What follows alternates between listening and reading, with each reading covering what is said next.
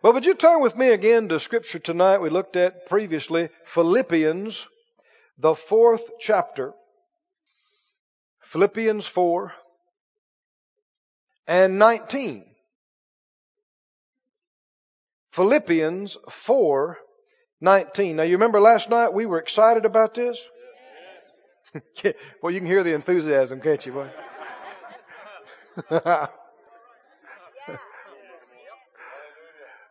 I'm not trying to work you up from the outside. All of us, you and me both, need to believe God and dwell on this until something begins to come up from the inside. Right?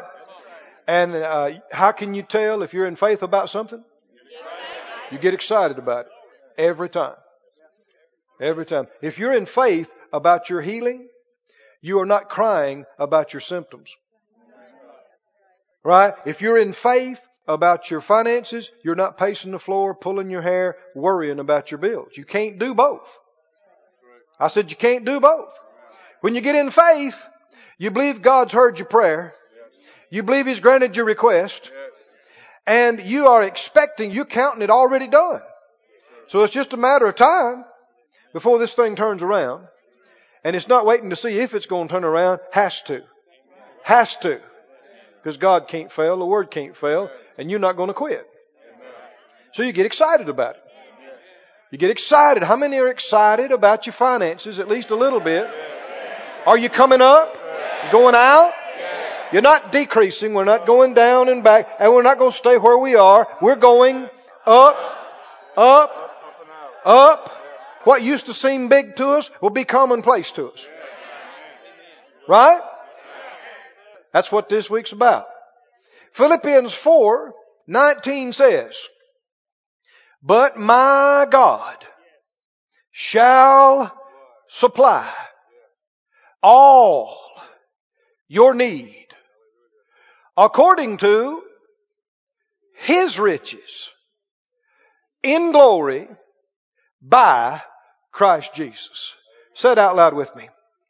My God shall supply all my needs according to His riches in glory by Christ Jesus. Now this is a statement of faith as to who our source is. Amen. Who supplies our needs? God. Our God. Yes. How much of our needs does He supply? All. All our needs. Right? That just blows holes in this unbiblical, unscriptural doctrine that sometimes your needs are not met because God in His wisdom is teaching you something. Your needs weren't met, but you had to learn something through experiencing your lack. Well, I know a lot of us don't agree with that, but you do understand millions of Christians believe that. And of course that's more convenient than believing I missed it. Isn't it? That's just, people love. I mean, there are millions of Christians in all kinds of churches around the world. They like it. That's the way they want to keep it. They want somebody to preach to them. No fault religion. No matter what happens. It's not my fault. Not your fault. Right? If it happened, it's not our fault. If it didn't happen, it's not our fault. It's not our fault. God just in His wisdom saw fit to do it or didn't see fit to do it. It's all up to Him. Well, that's not true.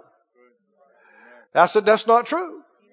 We're told not to be unwise, but understanding what the will of the Lord is. That's why He gave us this book. That's why He gave us the teacher, the Holy Spirit. We're not supposed to be going around going, we just don't know. We just don't know what the will of the Lord is. He said, don't be unwise, Ephesians 5. But understanding what the will of the Lord is. I'm so glad I've begun to find out. We're growing in it, But that it is His will for me to be healed. You don't have to labor over that. It is God's will for us all to be healed. You can be just as confident of that as you are that it's His will for all of us to be born again. The reason people are not as confident in one as the other is because one has been preached.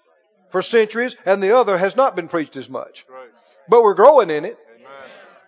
And we can be just as confident that God wants us rich. Yes, I said rich. R-I-C-H. Rich. Rich. It is His will for everybody in this room, everybody watching by internet and TV, to be rich. In fact, we're just as healed as we are righteous. And we're just as rich as we are healed and righteous. Why? Well, He took our sins. He carried our iniquities. Him who knew no sin was made to be sin for us, so that we might be made the righteousness of God in Christ. It's already happened. We're not struggling trying to get to be righteous. We have been made righteous if we'll just believe it and receive it. Makes no difference how you feel or how many times you've blown it or what kind of insecurities you've struggled with. Just throw it all away and say, I believe it. I am the righteousness of God in Christ.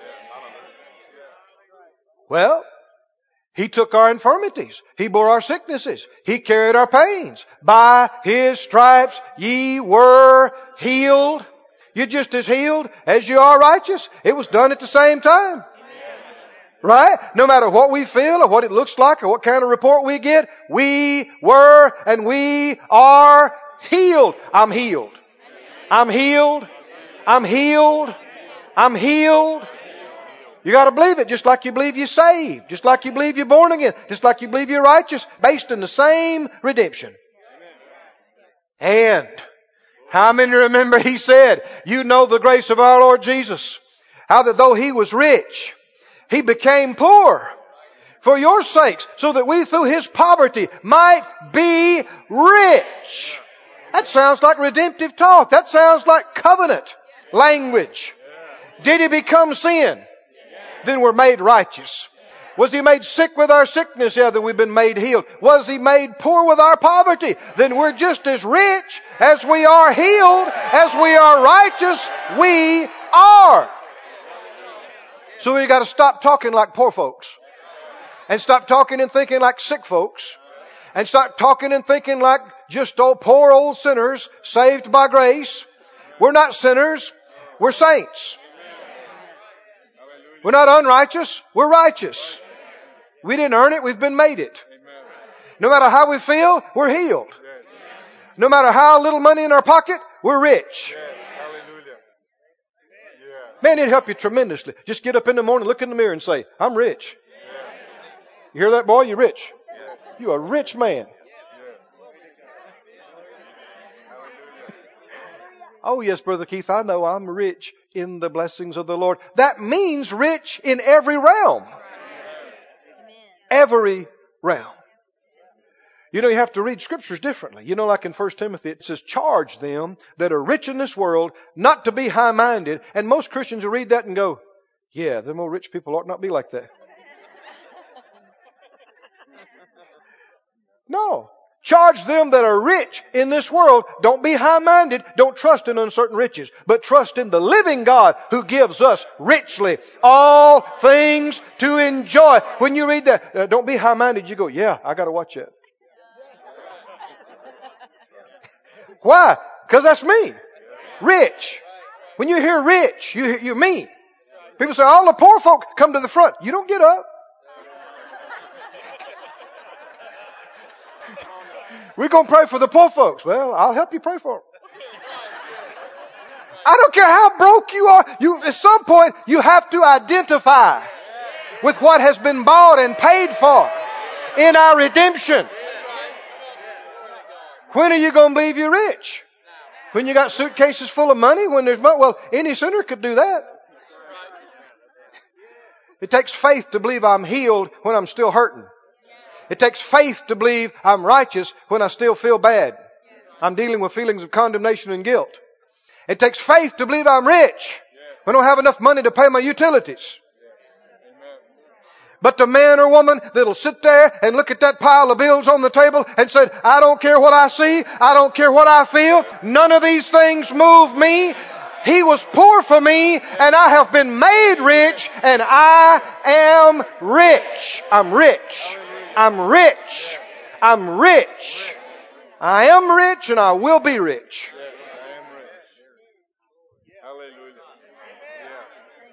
I mean, what happens when you do that with healing?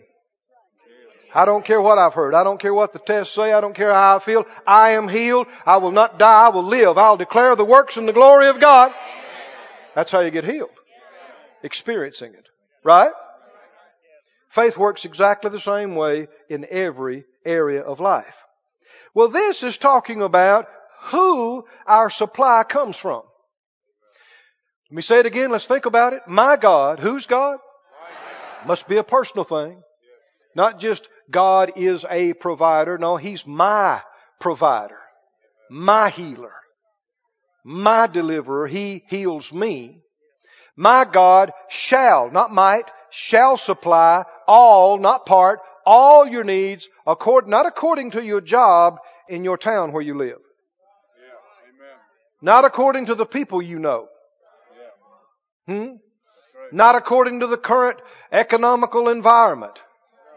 Or the price of this or the price of that, or whether there's a war or whether there's not, or the price of fuel or any of those things. You notice we talked about this last night. Nothing earthly is in there. He said that on purpose. We know He uses people as channels to minister to us, but it's a channel, not the source. The source is God. And He supplies all our needs from what? According to His riches, His resources, His ability in glory. It's not subject to what's going on down here. You know, I was in a conference a while back and a fellow minister was talking about this. He said he was in what people call a poor nation and extreme poverty. And he was doing some things and he said, man, that the filth on the streets was awful and people eating garbage and it was just terrible. Some of the worst poverty he had ever seen. And he came around the corner of the street and he looked up, and up on the hill there was this beautiful wrought iron fence that went on and on for acres, and there was this mound that sloped up, this beautiful lawn and manicured and flowers and a beautiful white mansion. And he thought, what? I mean, such abject poverty. And look at that. He said, who is that? They said, that's the U.S. ambassador. The U.S. ambassador said, well, they ought to give money to these people. They have been. But see, that's where people get off. They think if you've got something more than somebody else, you have to equalize. A lot of people believe in spiritual socialism and communism. Not God. I said not God. God does not equalize everything. And He's not going to. Did you know in the resurrection we will not all be the same? We will not all have the same?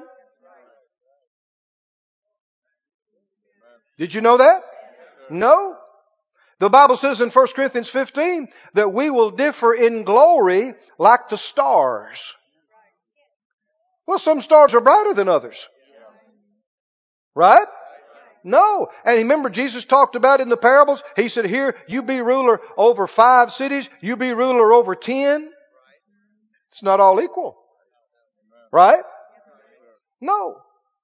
And just because you're blessed doesn't mean you have to impoverish yourself as long as anybody else is in need. You're not the provider of the world. You're not supposed to feel like you are, and you're not supposed to feel ashamed if you have more than somebody else. So here the U.S. ambassador up on that hill, he said, man, this place is a mansion. This place is an estate, a landed estate. And he began to talk about why? Why? Because the U.S. ambassador's resources didn't come from the country he's living in. His prosperity wasn't based on the economy of that impoverished land. He was in that country, but he wasn't of that country. And so he's living like a king in the middle of the worst poverty. That's you and me. That's you and me. We are ambassadors for the Anointed One. And we are in the world, but we're not of the world. And God meets our needs not according to our government in the earth or economy, but according to His riches somewhere else.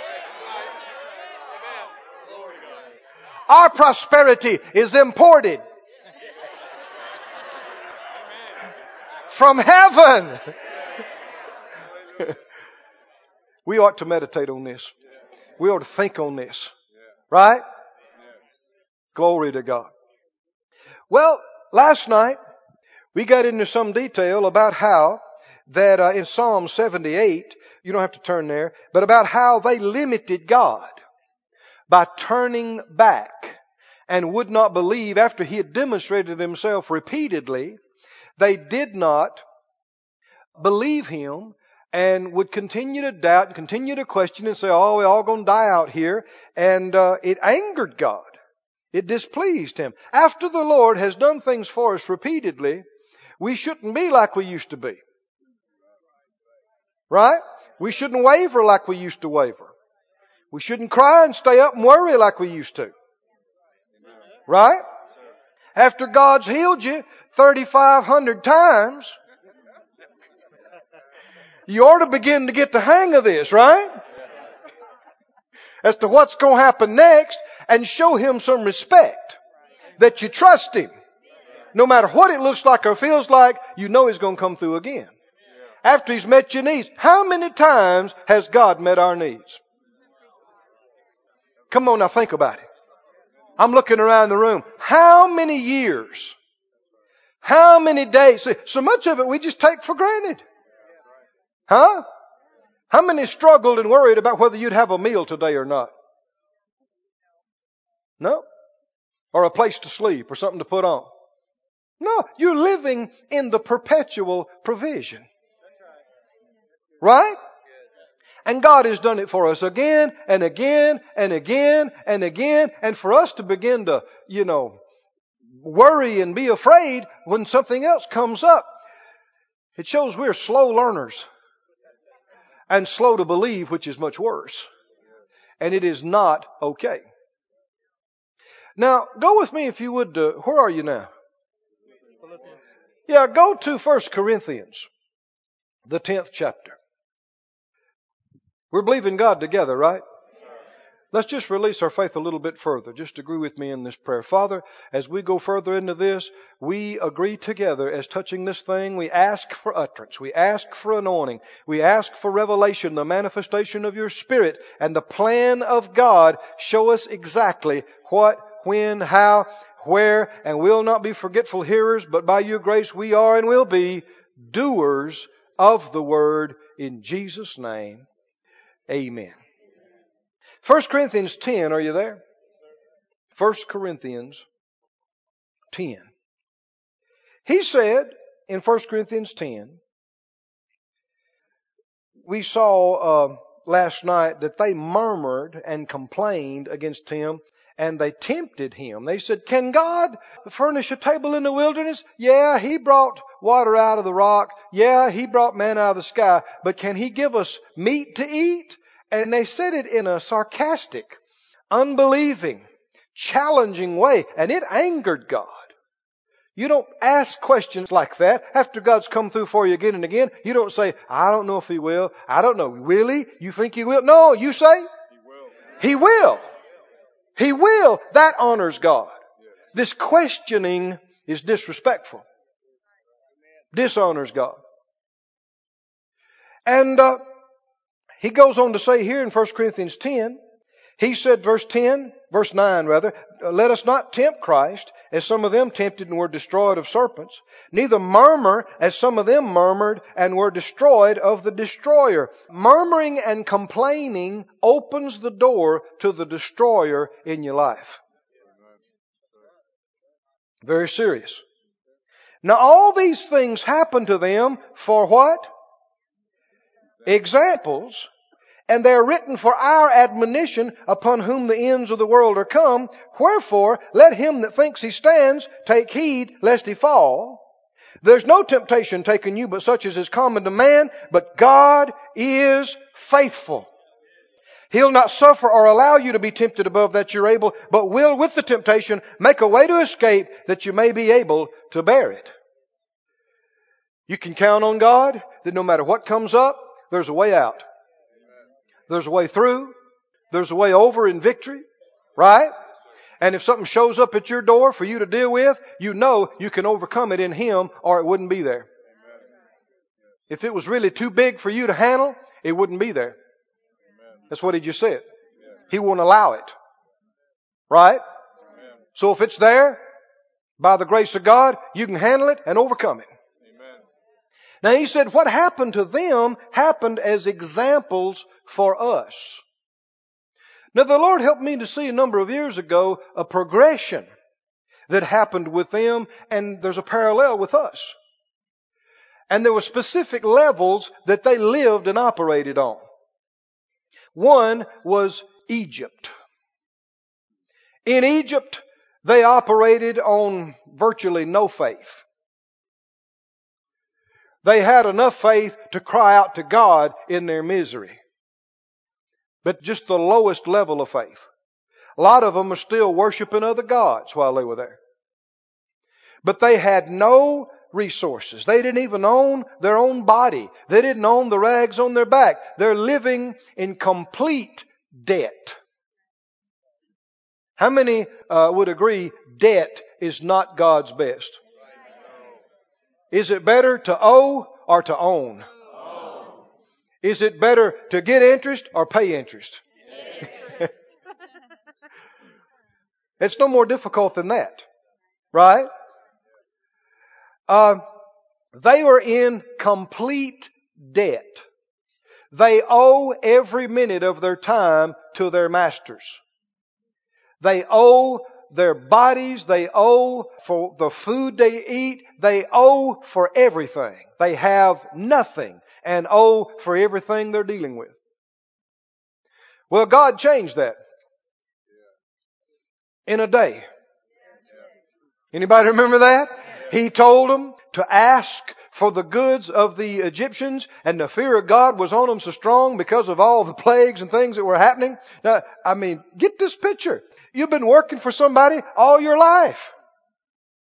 Whether you're in the field or in the barn or in the house or wherever, and you say, so-and-so, that fine coat you have, I'd like to have that. Yeah, and the watch and the cufflinks too. Yeah, and the shoes. Could you put some money in the pocket? And the hat. Yeah. Yeah. Oh, no, extra hat too. And the lady, and what did the guy say? Sure. Here, here's an extra pair of pants goes with it. Take that. Fear of God was on him. And same thing, the lady said, that jewelry that you have, that ruby ring, I'd like that. And the earrings that go with it, yeah. And the bracelet, yeah. Yeah, and those shoes. Oh, yeah, I got to have those shoes. Yeah, well, let's go ahead and get the outfit that goes with the shoes. And the Bible said they spoiled them.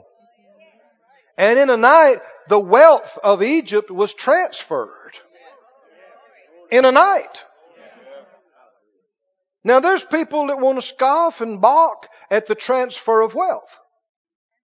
But it was foretold in this, and it's in the Scriptures.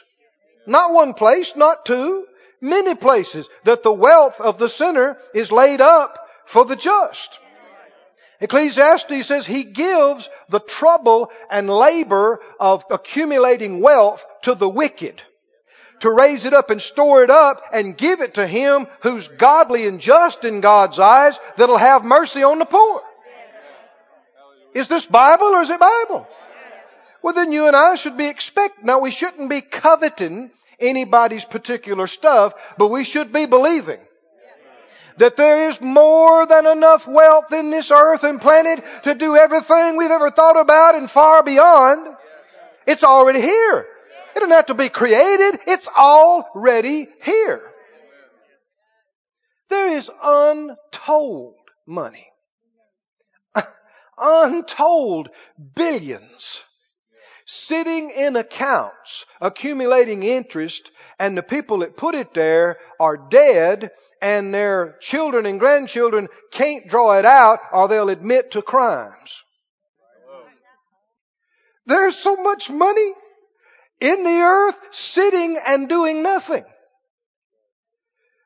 Would it be better to be in your hands? Yes. In my hands? Would it be better to be in the hands of the church? Yes. Financing the gospel, advancing the kingdom of God. Well, do we have a God big enough to do it? Yes. To get it out of these dark places and into the church? Yes. Glory to God. Well, we must believe for these kind of things.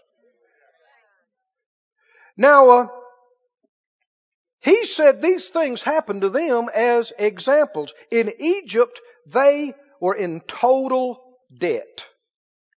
I mean, they were in debt from previous generations for 400 years. They could not see daylight.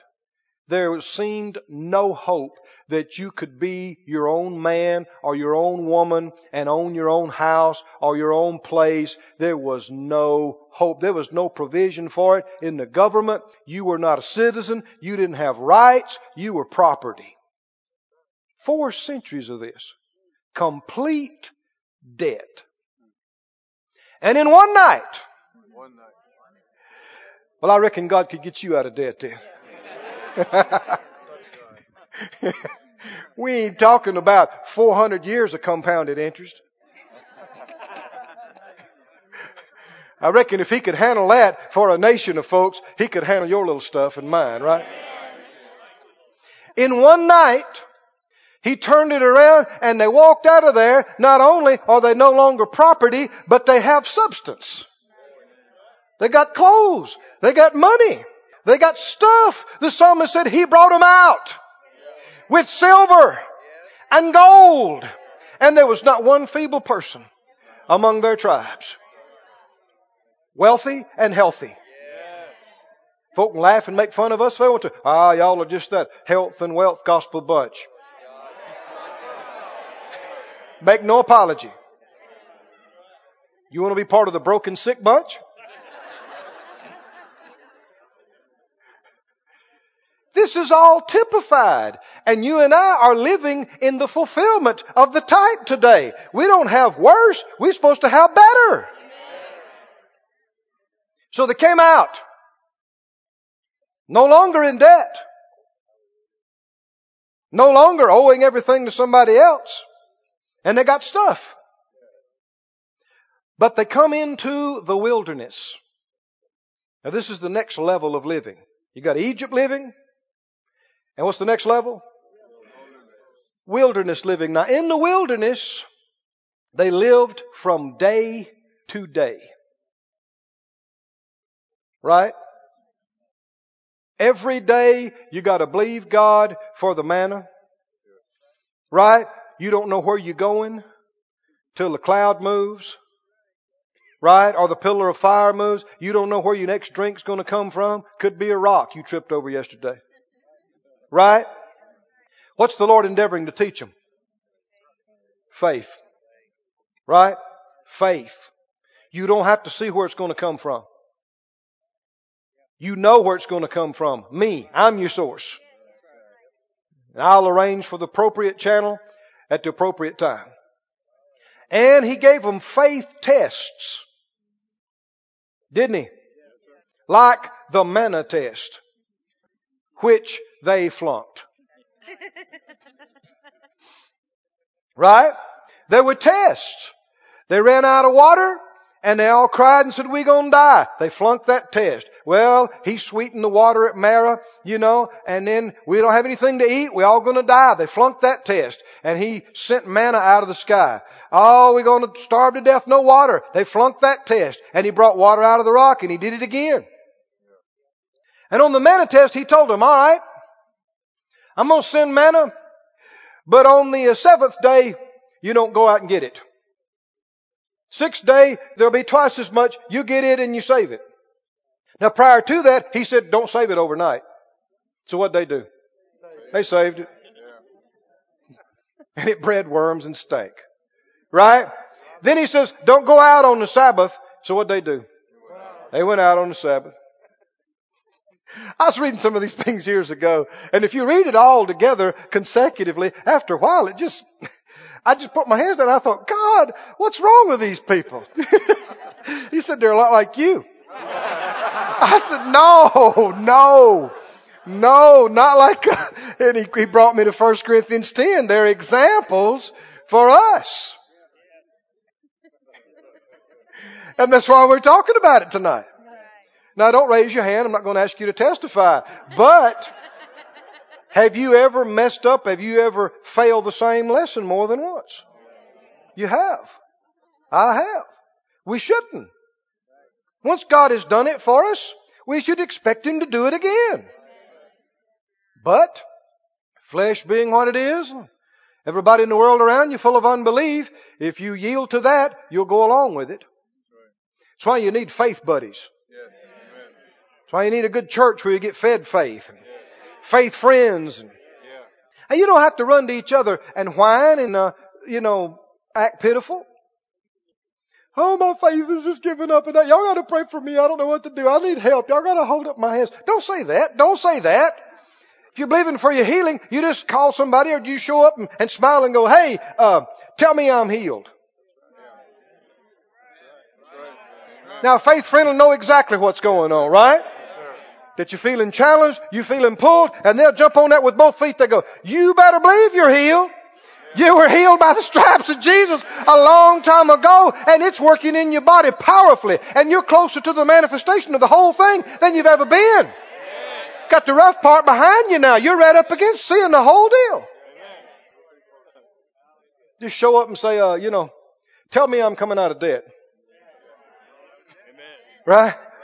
Tell me I'm prosperous. Tell me I'm strong. Right? And then you don't have to whine and cry and feel sorry for yourself and have pity parties. There is no benefit in that. And after God's moved for us repeatedly, it actually can be sin. Because him that knows to do good and do better and does it not, to him it is sin. So they came up out of Egyptian living. They came up out of total debt and total bondage. And they came up into living by faith day to day. Right? You got to believe God that the manna's going to be there tomorrow. Right? You got to believe God this water's going to come when you need it.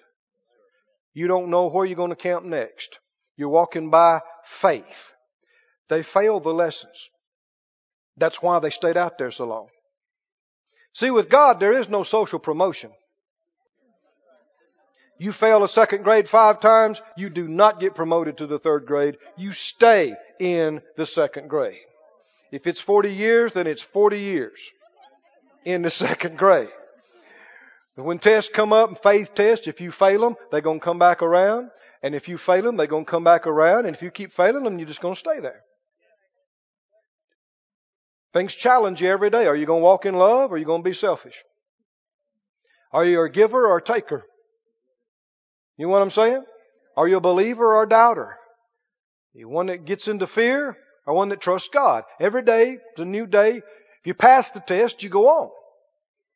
So they're living day to day. And this is where so much of the body of Christ is right now. They talk about and sing about being in Canaan's land, but they're not.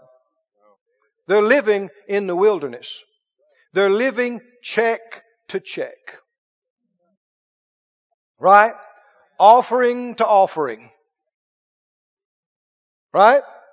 They're living hand to mouth. Day to day. If they miss a check, they're in trouble. If they miss an offering, they're in trouble. If they miss, a sale, because everything is just teetering and tottering. You're barely there. But we're supposed to go on to another place. Canaan's land. Oh, where you won't want or lack for any good and rich thing. More than enough. Grapes so big, takes 2 men to haul them. How many is ready for some big grapes? That's not everybody. How many wants to stay in the wilderness? How many wants to live check to check your whole life? How many wants to barely rake by, scrape by? That's not the will of God. There's another way to live. But in order to get to Canaan's land, what do you have to learn? You have to learn God's ways. Go with me to Jeremiah, please. Jeremiah 7. This whole chapter of Jeremiah deals with this subject. We'll just look at this for the moment. Jeremiah 7 and 23. Jeremiah 7 and 23. He said, "This thing commanded I them, obey my voice, and I'll be your God, and you'll be my people. Walk in all the ways that I have commanded you, that it may be well to you."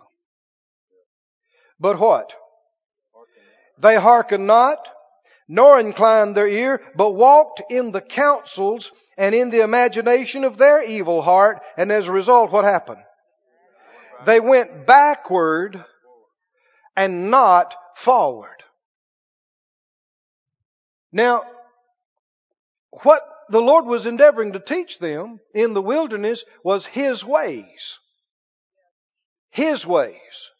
His ways are different from man's ways. They're higher. They're better. They work. Right? Which is one big benefit. Man's ways, your own ways, cause you to go backwards. God's ways cause you to move forward, to advance. But God's ways are foreign to flesh that has been trained by the world.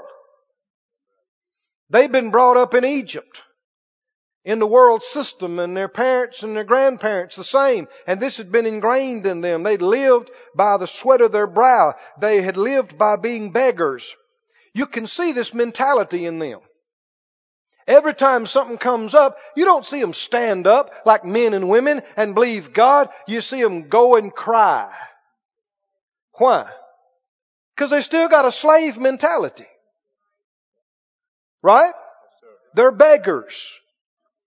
They're pitiful. It's bad for us. We're at the bottom of the ladder. I like the scripture in Psalms where the psalmist David said, "I have never seen the righteous forsaken, nor his seed begging bread." The Lord said to me one time, believers are not beggars.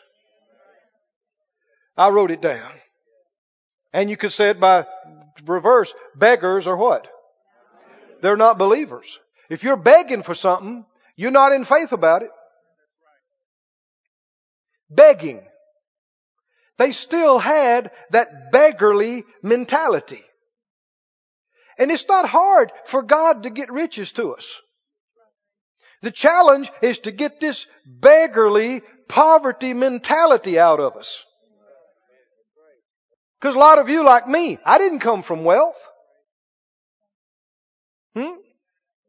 Now, thank God for the way what I did have growing up. I had two parents that loved each other and loved us.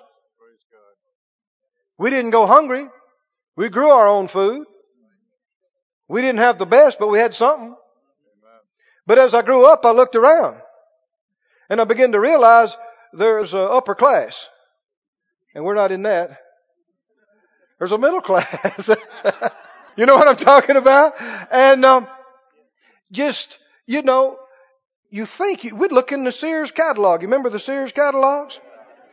And they had the categories: good, better, best. We never looked at the best. That's for the rich folks. We're always looking for a deal. Always looking for a deal. And Lord help me with this. Do you see what we're talking about now? Are you helping me with this? You believe it with me? Why did they fail these tests in the wilderness? They could not see themselves as the redeemed of the Lord. They could not see themselves as possessors of the land, as the rich, as the more than conquerors. Inside, they got the jewelry on, they got the clothes on, but inside themselves, they are still beggars. They still think like slaves and beggars. Nobody can make you think like that. People might be able to do some things to you outwardly, but nobody can make you see yourself as nothing. No devil can, no man can. You know, the scripture said concerning youth, let no man despise thy youth. What does that mean?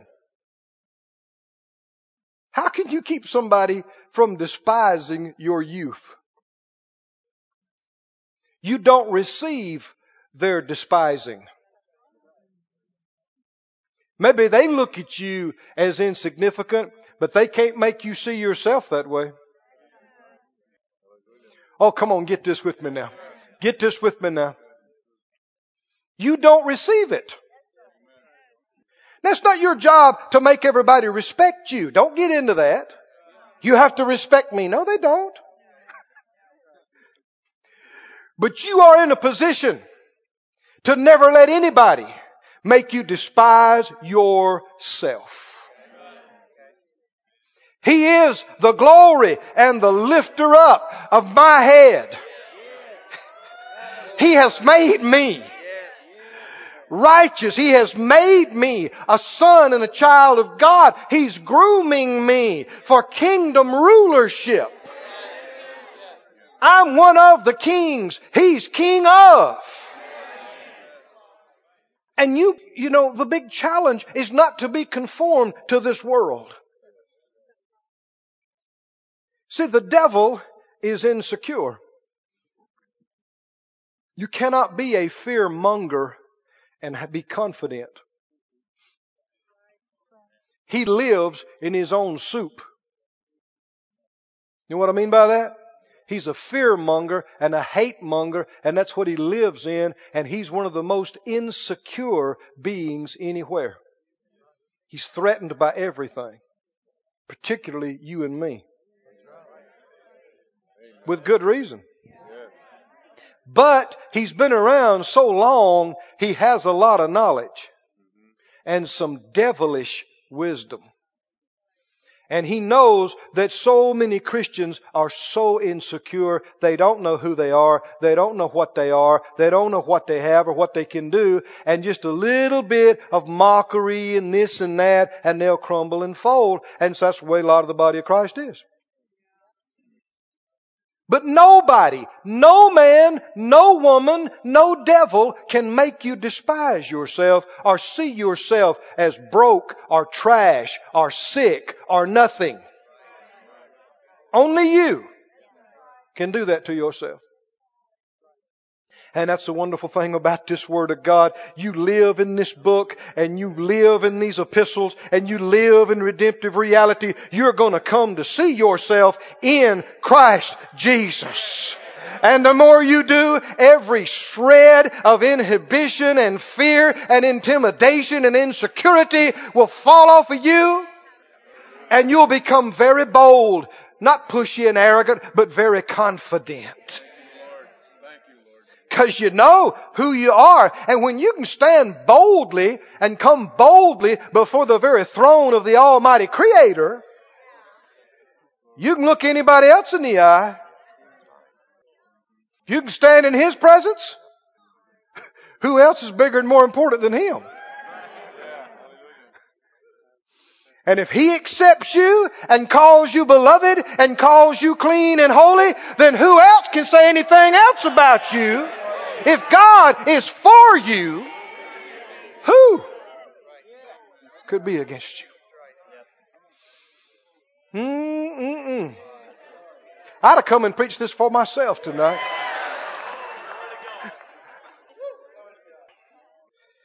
You see, they never saw themselves other than slaves with nice clothes. Nothing. See, that had been beat into them. Particularly, the last several months and years, man, their servitude had been, the Bible said, with rigor. They beat them regularly like animals, like donkeys and dogs. And you know what they're saying to them? Why? Because they're scared of them. That's what the Pharaoh said. He's scared that if this bunch rises up in our midst, they could overthrow us. They could join our enemies and wipe us out. They're scared of them. So what do?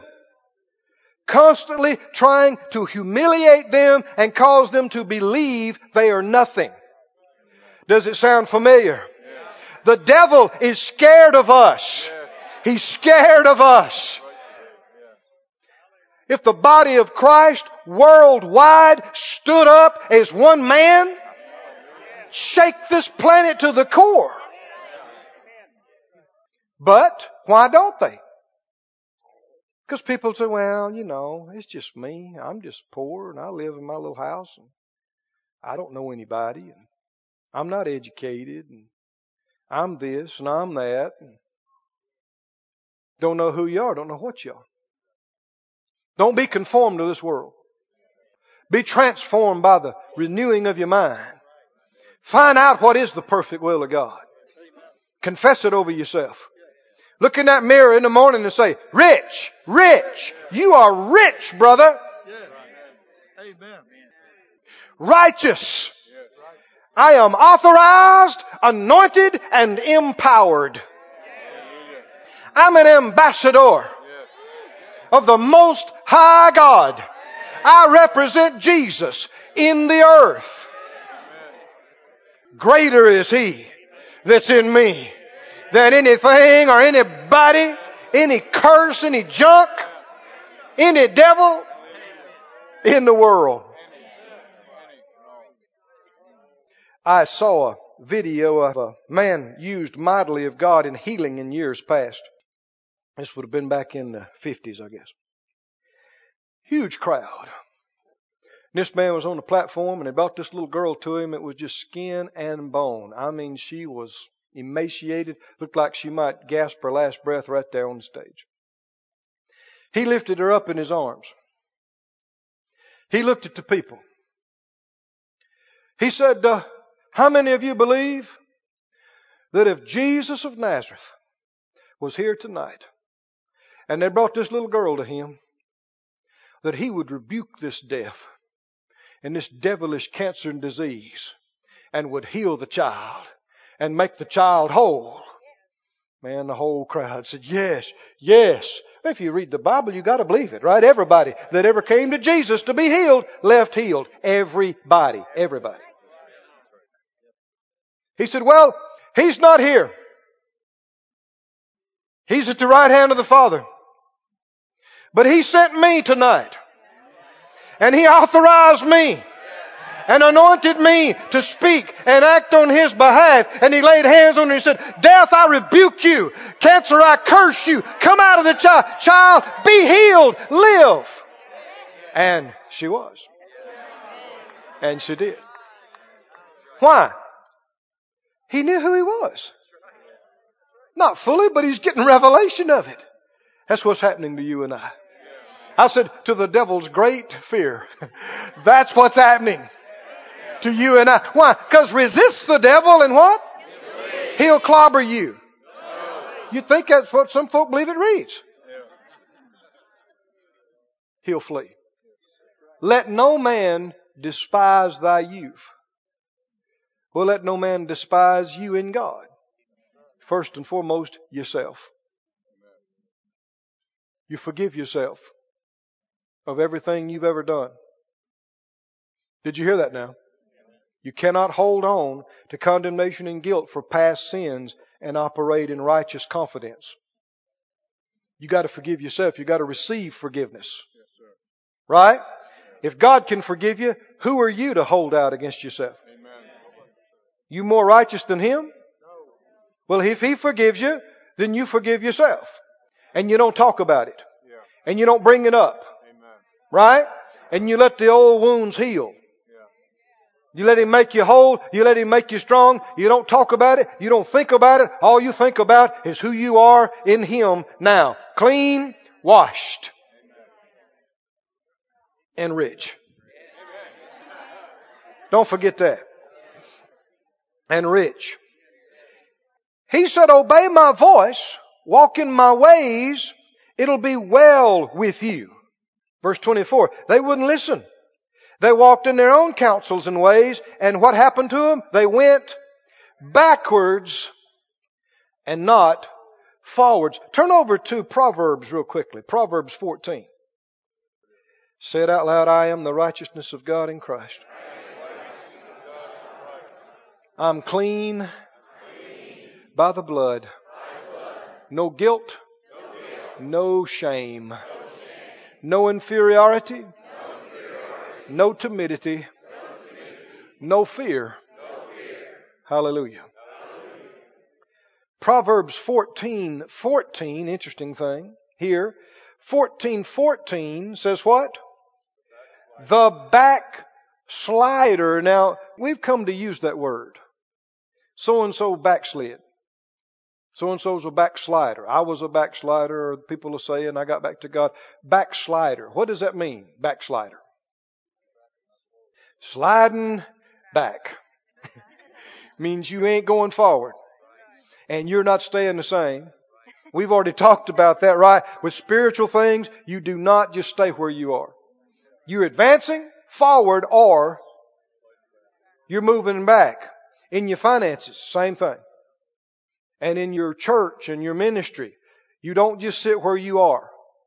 People say, well, you know, I got 23 people and that's just fine with me.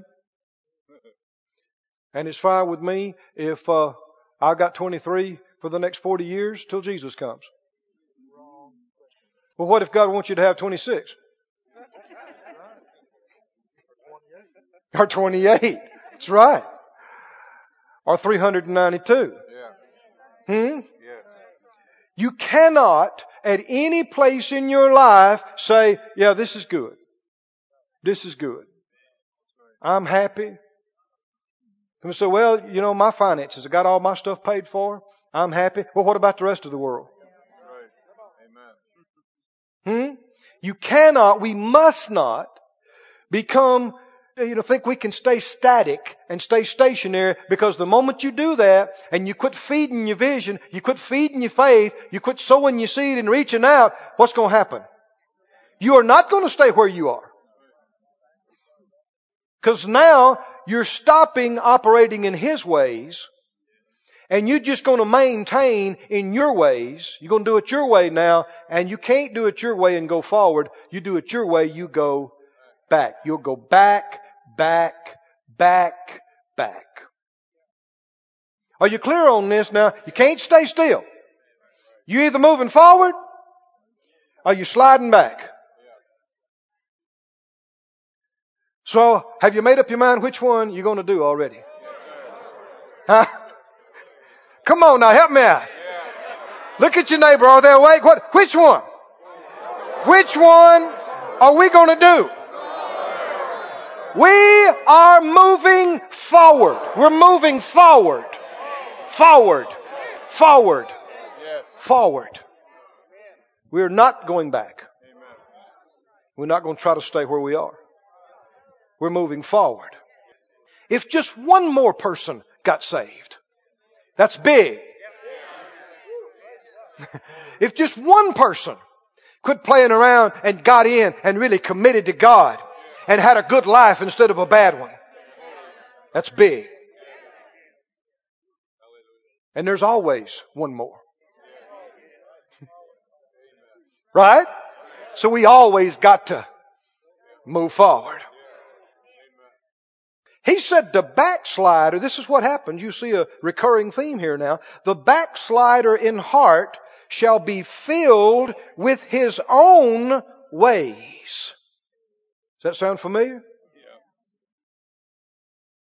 Now, I hadn't seen this before till I looked it up in other translations, but you can see it. Should have been obvious to us. The NAS says the backslider in heart will have his fill of his own ways. He will have his fill. The Living says the backslider gets bored with himself. The backslider gets bored with himself. And there are people in this place right now. You could testify to this big time because you backslid. You got away from God. Why? Because you're going to do what you want to do. No show of hands now. Just look straight ahead. You're going to do what you want to do. You want to get drunk. You want to do drugs. And you want to sleep around. And you want to do this. And you want to do that. So you did it. And you did it. And you did it. And you did it. And you got sick to your stomach with yourself. Why? Because your own ways are sickening. Why? Because all the time you're doing that, what's happening? You're going backwards. You're going down. You're regressing. And it's sickening. You're sinking in the mud. You're sinking in the mire. You're getting dumber by the day. And broker by the hour. And sicker by the week. It's nauseating. It's sickening.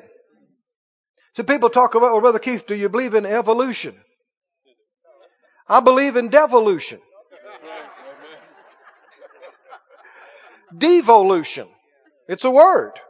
What does it mean? You believe man has evolved from, an organism in the sea to the wonderful thing that we have made ourselves to be now. No, the whole thing is based in godlessness. Eliminating God. That's what it's all about. Is, you and I just got an urge in the sea and decided we'd come out to sea. Yes, we did. And then we decided we'd grow us a tail and climb up in a tree.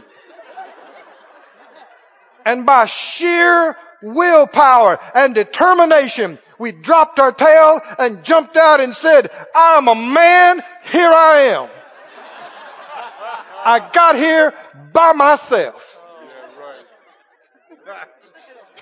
You can't even breathe by yourself. Can't even wake up in the morning by yourself. The sun doesn't shine by itself. The world doesn't turn by itself. Such ignorance. The Bible says the fool says in his heart, there is no God. We got a lot of fools around. No. What was I talking about before I got off into that? Devolution. Got excited. That man has evolved to this brilliant thing that he is now. No. Man has fallen. Man has devolved. Adam and Eve were not sitting in a cave grunting at each other. Ugh. Ugh, ugh. Ugh, ugh. The Bible said they communed with God. You think God came down in the cool of the day and said, ugh, ugh.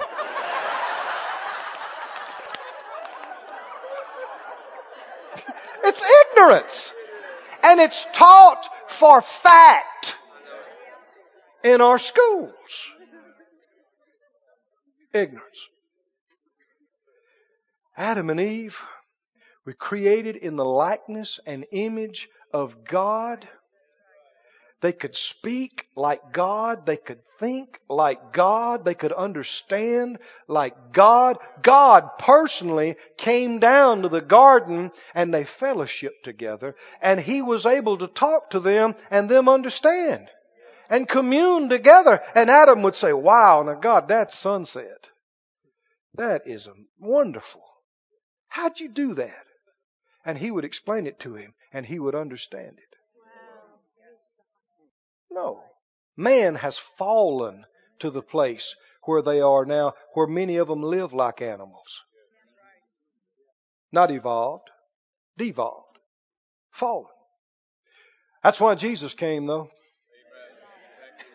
To restore to you and me back the place that man is supposed to have with God, so we could walk with God and talk with God and commune with God like He intended that we should. So you and I are on the rise. I said, we're on the rise. Centuries of lies and deception had pulled us and our parents back, but we're on the rise. We're coming up. We're coming out to think right and believe right and live and walk like Jesus lived and walked on the earth. That's not too high. That's what we're commanded to do. He said, 1 John 2, he that says he abides in Him ought himself also so to walk, even as He walked. That's our call. That's what we ought to be shooting for every day. Walk like Jesus. He did not walk in inferiority. He did not walk in insecurities and fears. He knew who He was. Knew who the Father God was. He knew His relationship.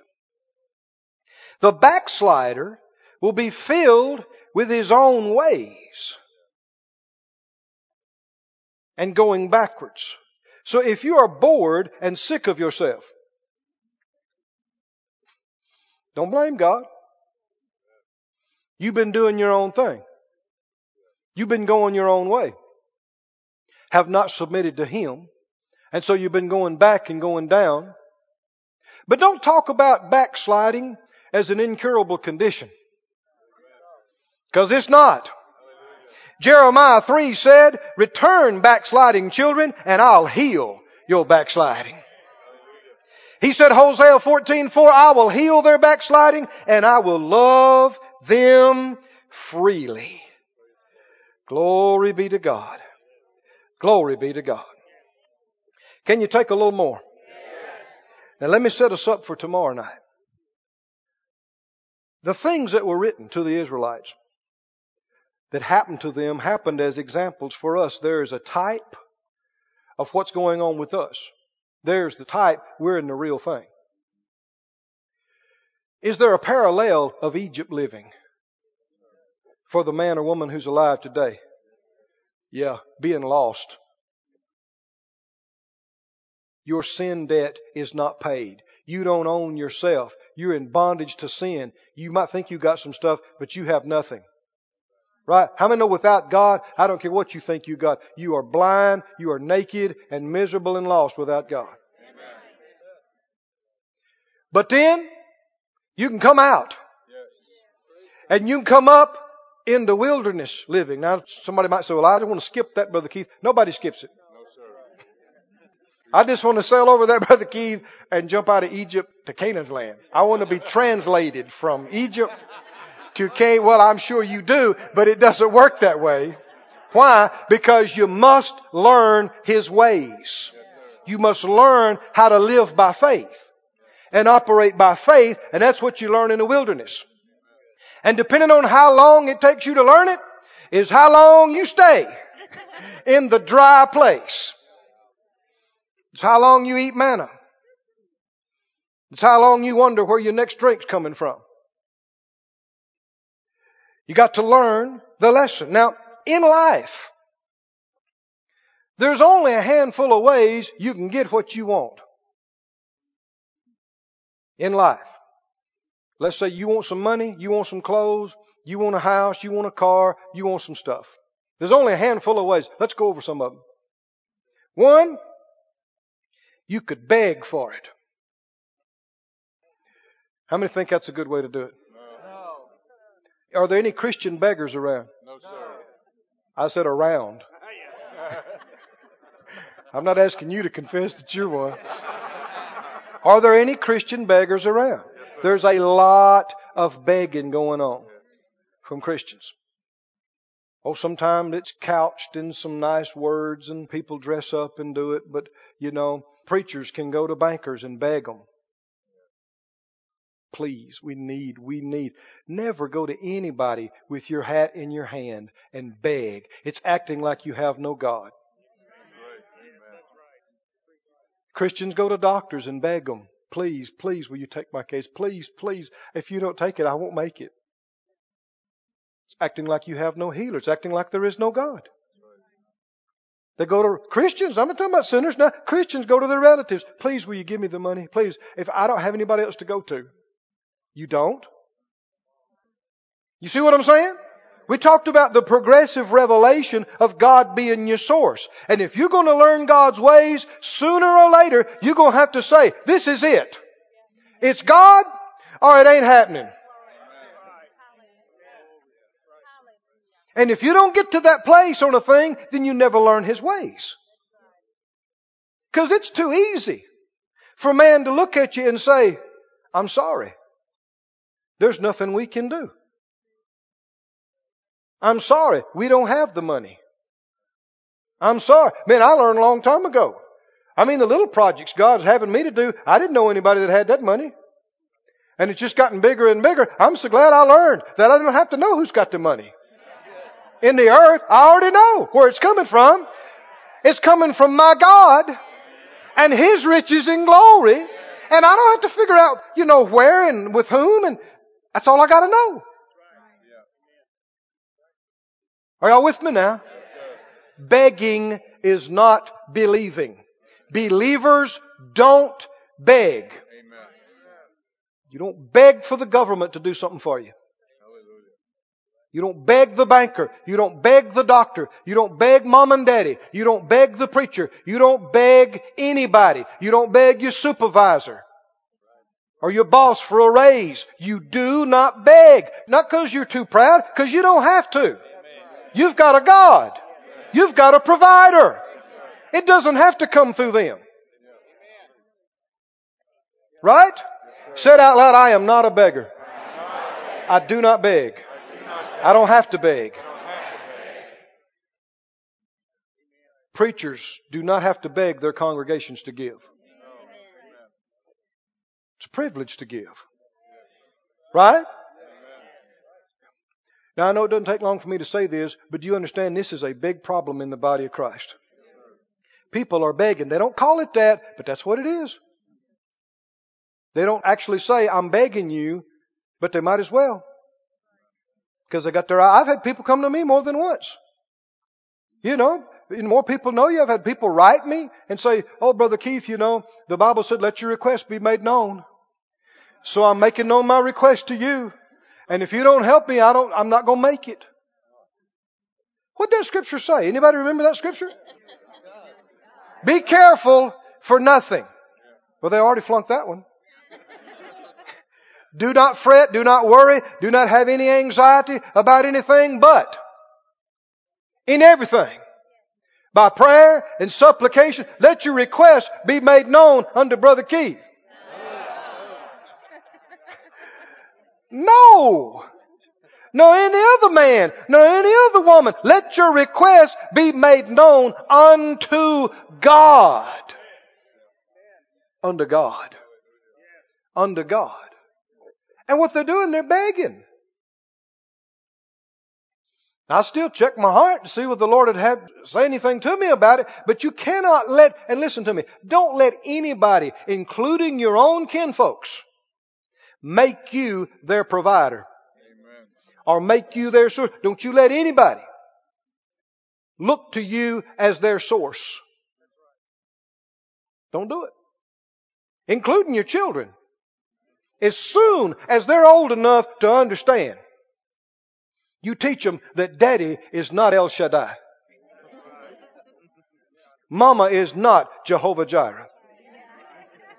Right? Because they'll, if you don't train them, they say, I'm believing God, and then they'll run tell Mama.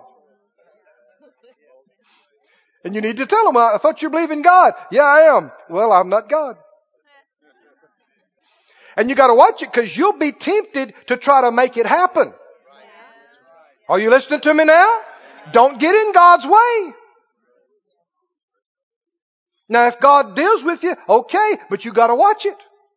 Because you'll try to make it that He's dealing with me. Yeah, I think He is. Yeah. I'm tired of seeing them stand and believe. I want to make it happen for them today. I want to see it happen. Well, you're not helping them. Let them believe God. Let them stand. Sometimes it takes longer than you'd like for it to. Right? But you teach them not to beg. You don't beg. Because kids will do it. They'll fall down. Please, please, Daddy, please, please. Please, I gotta have it. Please. You say, get up from there. Get up from there. You're a child of God. Children of God don't beg. Get up from there. Well, it helps if they don't see mom and daddy doing it to each other.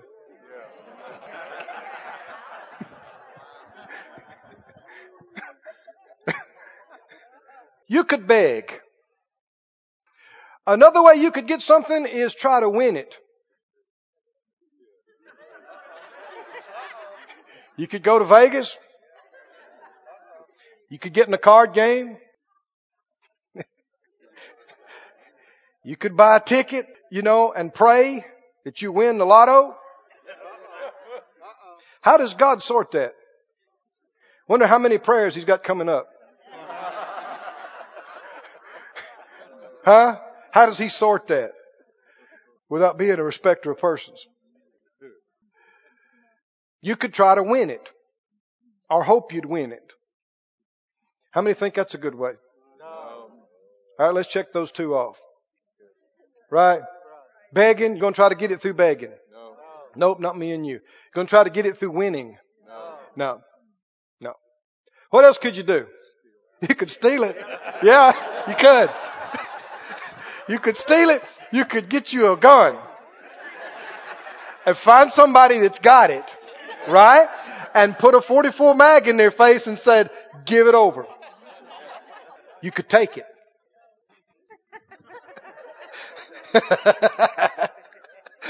Somebody said, oh no.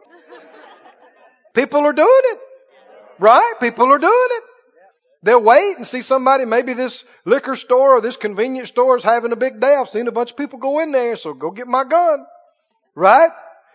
I want the cash. The cash is in there. In the register. Simple. Go get the cash.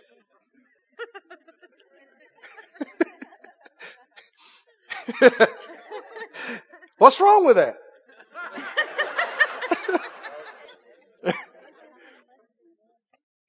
Well, there are a number of things wrong with that. One of them is thou shalt not steal. One of the top 10, you don't do that. Don't steal. Another is something called the police.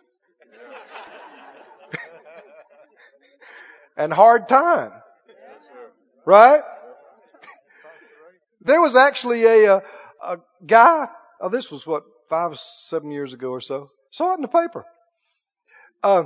Heard him interview him on TV. And he went and robbed a place and got caught about 2 blocks away. And they were interviewing him, and why did he do that? And he said, I don't understand. He said, I prayed.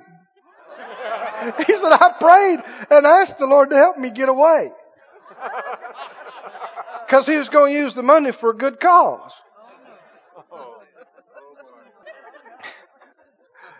Well, the Lord didn't help him get away. Even though he prayed. Why? Because that's his own way. Do you hear this now? See, man's way. Begging. Trying to win it. Hoping I'm lucky. Stealing. Are any of those God's ways? No, that's man's ways, and that's how you slide back and go down, is through man's ways. Now we know that you shouldn't take a gun and go put it in somebody's face, but there's a lot of Christians steal. I have seen, have y'all got a few more minutes for me to tell a story? I have seen preachers go into restaurants and take every sugar packet and everything that wasn't nailed down to the table. Why? To use at home. Go into the hotel, take everything, towels, everything that wasn't nailed down. That's a poverty spirit. I said, why would a person steal? Whether you're throwing a gun in somebody's face, or whether you're filling your suitcase, or whether you're taking supplies from your office, or whatever you do, why would you do it? Because you don't have any faith that you could get it another way. You're so faithless that if I don't take it, I'll never have it. And you got people that are desperate. I was driving through a really rough part of town in a large city one time, and the Lord spoke to me. I was looking out the window at the folk and looking at the dejection on some people's faces. And the Lord said to me, no vision. The people have no vision. But without a vision, what happens? You perish. What gives you a vision? Oh, the Word of God. The Word of God, faith comes by hearing, and the vision comes. How many can testify that you got a bigger vision than you had just a couple of years ago, man? You are seeing more possibilities, bigger things are closer to your reach. Why? What did that for you? It's the Word. The Word puts faith in you. Cause you to believe things are possible you never dreamed possible. That you could have it, that you could do it, and you don't have to lie, and you don't have to beg, and you don't have to steal. God will get it to you the right way. Glory to God. So, begging. No. Let me see. How many wants to beg? You're going to beg your way to it? No. What else? Try to win it. No. Nothing in the Bible about winning it. And luck of the draw. What else? Stealing it. How many think stealing is a bad idea? Don't steal it. Don't steal it. Another one is you can work for it. Work for it.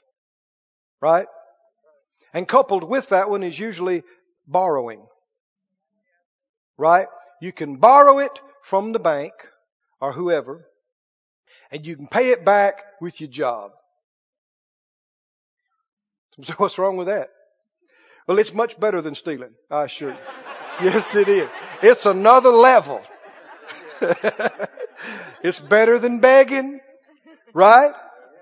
It's better than trying to win it. It's better than stealing, no question about it. Borrowing and working. So what's wrong with that? Sinners do the same thing. Sinners do exactly the same thing.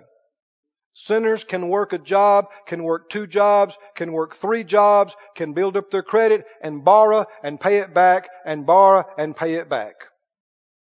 It doesn't take faith in God to do that. Oh, we're happy now, aren't we? Now, it does take faith to get up and go to work in the morning and believe God can prosper you in your job. And we're not supposed to all quit our jobs and go lay on the couch and make confessions. You're supposed to work even if you had all kind of money. You're still supposed to work. Right? You're supposed to work. But what I'm saying is that the bank and your job is your source. That's your source. And you'll identify yourself, or you hear other people identify by using this phrase. I can't afford that. We can't afford that. Well, what determines what you can afford? What you make or what you could borrow. So in your mind, God's not your source. Your job and your credit is your source, and it determines what I can have and how much I can have, and it tells me what I can't have. Right? Now, please don't misunderstand me. It is honorable to work a job. I don't care if you're behind a desk or if you're pushing a broom. It is honorable. And the Bible teaches us to be workers. Right? But go to Ephesians real quickly. I'll close with this, I think. Go to Ephesians. It takes faith to hear what I believe we should preach to you this week. Can you hear it? Or do you want me to tell you that it's okay to stay where you are? I can't tell you that. Can't tell myself that. We've already said you can't stay where you are. You're either going backwards or you're going forward. Well, what we're talking about now is not just advancing in natural stuff. We're talking about advancing in our faith. Advancing in our revelation of who our source is. Advancing in the way we live our life. Ephesians, are you there? Ephesians 4. Ephesians 4. He said, Verse 25, wherefore, putting away lying, speak every man truth with his neighbor, for remembers one of another. Be angry and sin not. Don't let the sun go down on your wrath. Neither give place or opportunity to the devil. Let him that stole steal no more. So we got right here in the Bible that stealing is a bad idea. And if you were getting it by stealing, quit. Don't steal any more. Right? That includes so-called borrowing without the owner's knowledge.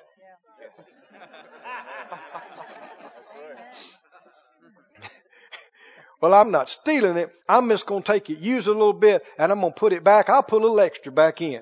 You're stealing. If it is without the owner's knowledge and consent, it is stealing. Let me go over this real slow now. If the owner doesn't know you're taking it home, if the owner doesn't know you're using it, if the owner is not aware, what is it? It's stealing. Right? And as long as you're doing that, you're choking off and cutting off your prosperity because you're acting faithless. You're acting like that's the only way you could ever use it. Only way you could ever have it is to take it, borrow it. No. You don't have to covet somebody else's stuff. God will give you one of your own. He'll give you a new one. A better one. That includes somebody's wife. Or husband. You don't have to covet somebody else's spouse. How many agree with this? You don't have to covet any. God will give you, if you're not married, He will give you somebody that's better for you than anybody you've seen. And someone said, well, I already have one. Well, even if you've become unhappy and dissatisfied between yourselves, it's because y'all are operating in your own ways. And that's why you've gone backwards instead of forward. You can change it. God will heal your backslidings. And you got to believe He can make the bitter waters sweet. He can take something that's bad and make it good. You got to believe He can give you more than you ever desired in what you already have. You got to believe He's big enough to do that. And stay with it and not quit. He said, let him that steal do what? Steal no more. Let him that stole steal no more. Look over at your neighbor and tell him, steal no more. Look back at somebody else. Say, no more stealing. No more. No more stealing. No more. No more. No more. How are we going to get it?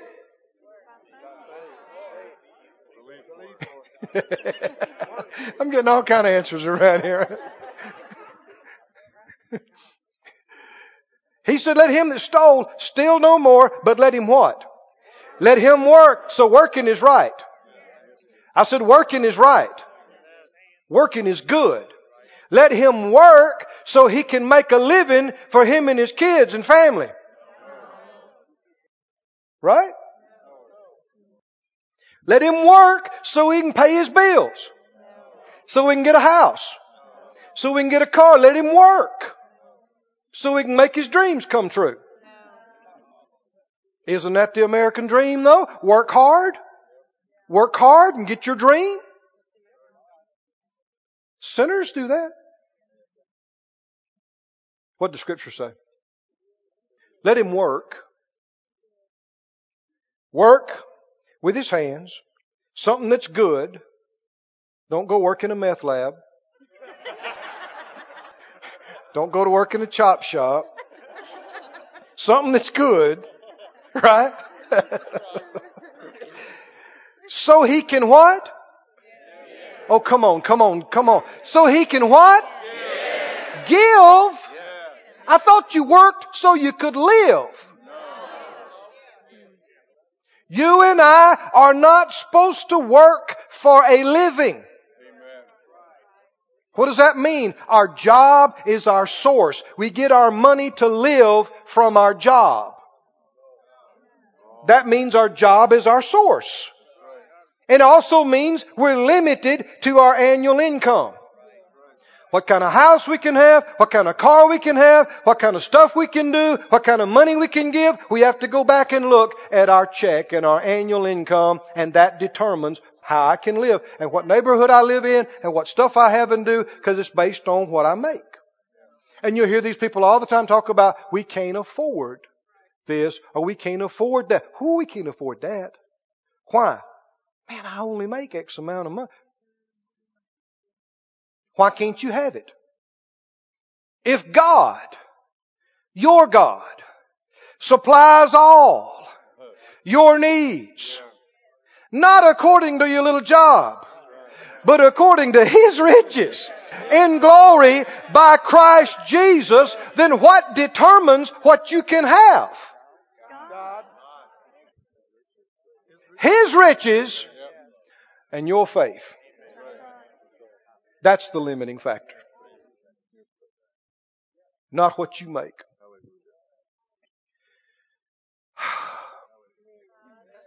Took us 2 nights to get here. This is the starting point. Do not assume you have this. Do not think, oh yeah, I know that. I've been knowing it. Do you now? Then why you still get sticker shock? Why do you look at stuff and go, oh, how much? Whew, we can't have that. Don't look at that. Why can't you have it? Why can't you? I remember when the Lord dealt with Phyllis and I to believe for an airplane. Now, I grew up in the country. I didn't know anybody. None of my family flew. None of my family even flew a commercial. I'm serious. None of my immediate family had ever been on an airplane. I mean, we didn't have an indoor toilet till I was in my teens. Nothing to feel sorry about. That's just where we were. We had a good life, though. Don't misunderstand. Good life. A lot more to life than money. A lot more. But God wants you to have the money too. And God began to deal with us, believe for an airplane and pay cash for it. We've been in the ministry for, 10 years? Something like that. Now, man, that just seemed impossible. And with the money that we were making, I mean, we'd go hold meetings and wouldn't have enough money left over for gas to get home. And you're going to believe for an airplane and pay cash for it? Just seemed impossible. But we worked on our faith. What determines if I can have it or not? If I can beg enough people to sow money? Huh? No. What determines? You can borrow and you can work. That's natural. I'm not saying that's bad. But there is a higher way. I said there's a higher way. There is a way of God. It is the way of faith. It is the way of sowing a seed and believing God for a harvest. And not being moved by how big it is, and believing all things are possible to him that believes. That takes you beyond the realm of your salary, beyond the economies of the earth. And now anything is possible if you'll believe. So we sowed our seed and we claimed, and we sowed our seed and we claimed. I knew I'd have to see it, and I'd close my eyes and try to see me flying an airplane. I mean, I couldn't see it. We were friends with the Copelands, and he was so encouraging. I'd go down and he'd say, get up in my airplane and make airplane noises. So I'd get up into his and hold on to the yoke and go, you know. And I'd close my eyes and I'd try to see. You know, he was trying to help me. He knew what was going on with me. You know, I got to get this in me. And so I would get out and I'd look at that thing and I'd get up in it and I'd do it again. And so I'd close my eyes and try to see me and Phyllis in an airplane flying. And sure enough, there was the airplane and it was taking off and it began to climb away. And me and Phyllis was on the ground waving at them. And it was Brother Kenneth and Miss Gloria. I thought, no, I got to be in the airplane. And so I would feed my faith and exercise my faith and confess and think about it and talk. You got to meditate. I said, you got to meditate until you can see it happening. You can see it. And eventually, glory to God, eventually I got to the place where we could see it. I could close my eyes. That was me. That was me. I'm actually driving this thing. I look back there. Who's that? Lo and behold, it's Phyllis with a Perrier. Hey, baby. You having fun? Oh, this is nice. Yeah, I'm going to make another pass over here. Boom. It wasn't a year after that. We had one in the hangar paid for. Well, man, that was exciting. It was a small single engine. Nice. Single engine paid for.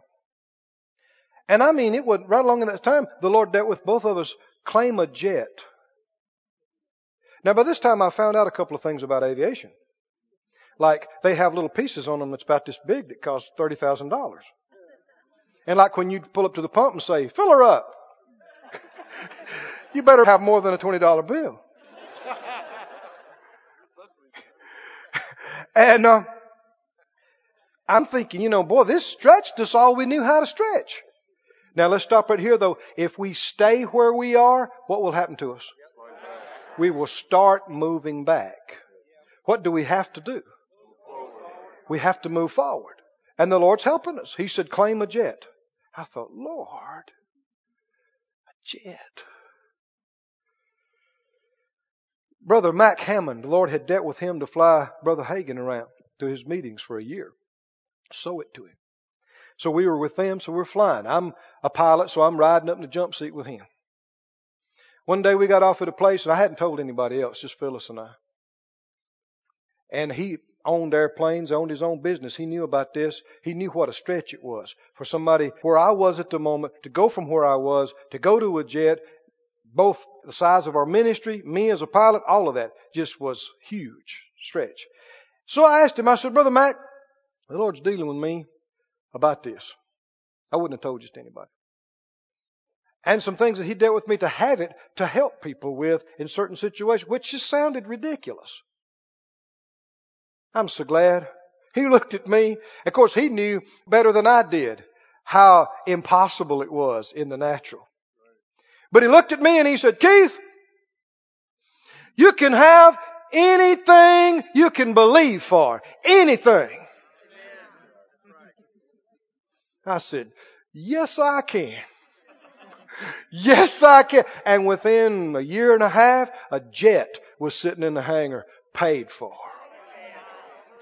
Glory. And we used it. There were times when we were able to help other ministers and go when they were in a place and needed to be relocated. We were able to use it just like He said we would. As well as for our own stuff. What am I saying? If you'd have looked at our finances and what we were doing, we'd go out with meetings with the Hagins. And it was their meetings. We're just going to help them. So we're not in our meetings. Income's not coming in for our stuff. We're sowing towards theirs. For weeks at a time, we'd go back home and they hand me a bill for $50,000 on this jet. And you're thinking, the devil would say, you can't afford this. To me, that's like cussing. Right? You can't. I'd go out and do a meeting. And the offering was $1,000. And I burn $8,000 of fuel. Getting there and back. And the devil will say, what are you doing? But see, I saw it was seed to sow. I saw if I'm going to get to the place where I can do other things and where I can help other people, I can't look at money. I can't be led. Now, and you get into that, well, if you go over here, they may only give you this. What's that got to do with it? They're not my source. If He says go, you go. Right? And I'm telling you again and again, we'd get back home. We weren't making money. We were sowing money. And here comes a check for $50,000. Here comes a check for $100,000. Here comes this. And we did not lack. We did not want. And when it came time to step up to the next thing, everything was right in place. If I looked at our finances, can we afford to have this? The answer would have been, are you kidding? Are you kidding? But what determines what I can have? What determines what you can have? I was at a brother's church a few years ago and I pulled up and there's this bright red Ferrari sitting there. This thing is gorgeous. It's the new looking Ferrari. You know, those things are super high. I figured, well, the pastor got him a new Ferrari. A lot of folk don't like that. I thought it was great. And I said, brother, is that your car? He said, no, that's my associate's. He said, yeah. I said, what? He said, he just believed God for the thing and he got it. Now some people will try to tell you, well, the guy that's the janitor or the guy that works the outside or the guy that works this, he can't have the big stuff because that's just not his place. Don't you believe it? It's a lie. If God's got you janitoring, that doesn't have anything to do with where you can live and what you can drive and what you can have. And what a character that you come out of a mansion and you drive your Ferrari to the church and clean toilets. What? Hallelujah. A testimony. Hallelujah. Everybody knows you don't have to do it. See, all this station in life stuff, my lot in life, my station, well, they don't pay me enough to do that, Brother Keith. They are not your source. Never were, never will be. Let's go over it again slowly now. How can you get what you want or need? You could beg for it. Not us. We're believers and believers don't beg. You could try to win it. That's a waste of time. There's a reason why casinos make so much money. It ain't because everybody's winning. Right? And what else could you do? You could buy you a big pistol. We've already established. The Bible says don't do that. If you did it, don't do it anymore. What else could we do? We could work. We could work 5 jobs. We could borrow money from everybody. And get it. And it takes a certain amount of faith to believe that you'll have money and to believe for the payment. It takes faith, But there's another way. There's another way. There's a higher way that sinners don't do. Right? Unbelievers, they'll work 3 jobs and borrow and pay it back. But they don't do this. They do not sow seed in the kingdom of God. They do not sow seed and claim a harvest and believe God to do it for them. They don't do that. That's the best way. That's the highest way. And God's calling us to it. Can you hear it in your spirit? He's calling you up to this. He's called, come on, step up, he's saying. Step up. Step up. Quit working down here in the mire. Quit living in the wilderness. Come on up. Come on up. Come on up to Canaan's land and live by faith and live in the land of milk and honey and live by sowing and reaping and have anything that you can believe for. Hallelujah. Glory to God. Oh, thank you, Lord. Hallelujah, hallelujah, hallelujah, hallelujah. Oh, thank you, Lord. Come on, let's praise Him some. Lord, we bless you. Oh, we bless you. We bless you. We bless you. We bless you. We bless you. Oh, thank you, Lord. Thank you, Lord. Thank you, Lord. Thank you, Lord. Hallelujah, hallelujah, hallelujah.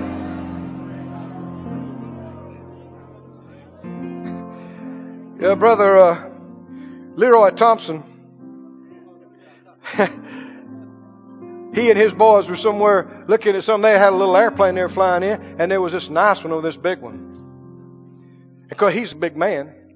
And this one you can stand up in. The other one he's having a hunch over, He walked over, he looked at it, he looked at his boys, and you know how he talks. He said, why we can't have one of these? That's a good question. Why we can't have one of these? What does that mean? Why? You know what he's flying in now? One of them. Why can't we have one?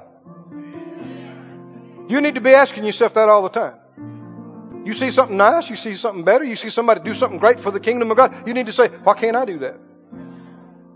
Why can't I have one? Why can't I do that? What's the answer? You can. We came to this place.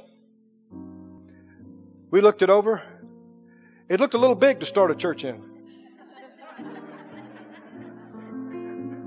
Some people thought it strange when they said, well, how big's your congregation? They said.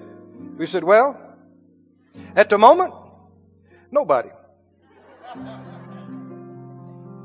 I spent a couple of nights with a calculator and couldn't figure it out. What if only 3 people comes? What if this and that? Had people call concerned. Brother Keith, you got a good ministry. You got more places you can get to. Why you want to do that? You go up there, bro, you fall on your face, it'll make you look bad. I guess they were trying to encourage me. I don't know.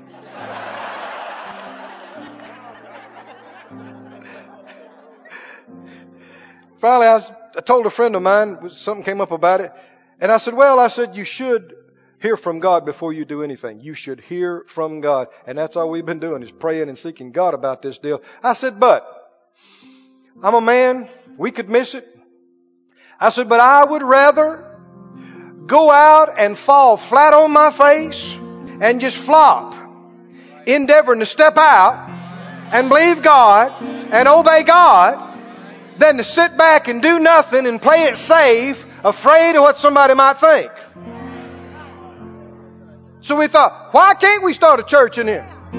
Why can't we start in a big place? Why can't we do it? And praise God, it worked. I said it worked. It worked. It worked. And it's all paid for. Glory to God. If you only knew how little money we had when we started. When we started, how little. I mean, it came, the money to even start the deal. Some of it was wired the very day we closed. Step by step. Everybody say step. Step by step. Every time something would come up, we'd just take another step and just keep expecting and just take another step and take. If you wait until it comes in, then you're going to do it. You're walking by sight. It's not going to work. Say it out loud. Why can't we have one? Why can't we do that? What's the answer? You can. What determines what you can have? It's not your little job. It's not what somebody decided to pay you. What is it? What is it? It's these unlimited resources and riches of God in glory, and it is your faith. That's it. That's it. That's it. Lift your hands. Come on, let's praise Him some more. Father, thank you for getting us to this higher place. Thank you for lifting us up. Thank you for feeding our spirit. Thank you for feeding our faith. Thank you for feeding our vision. Oh, hallelujah, hallelujah, hallelujah. This ministry has been brought to you today, free of charge, by the partners of More Life Ministries and Faith Life Church.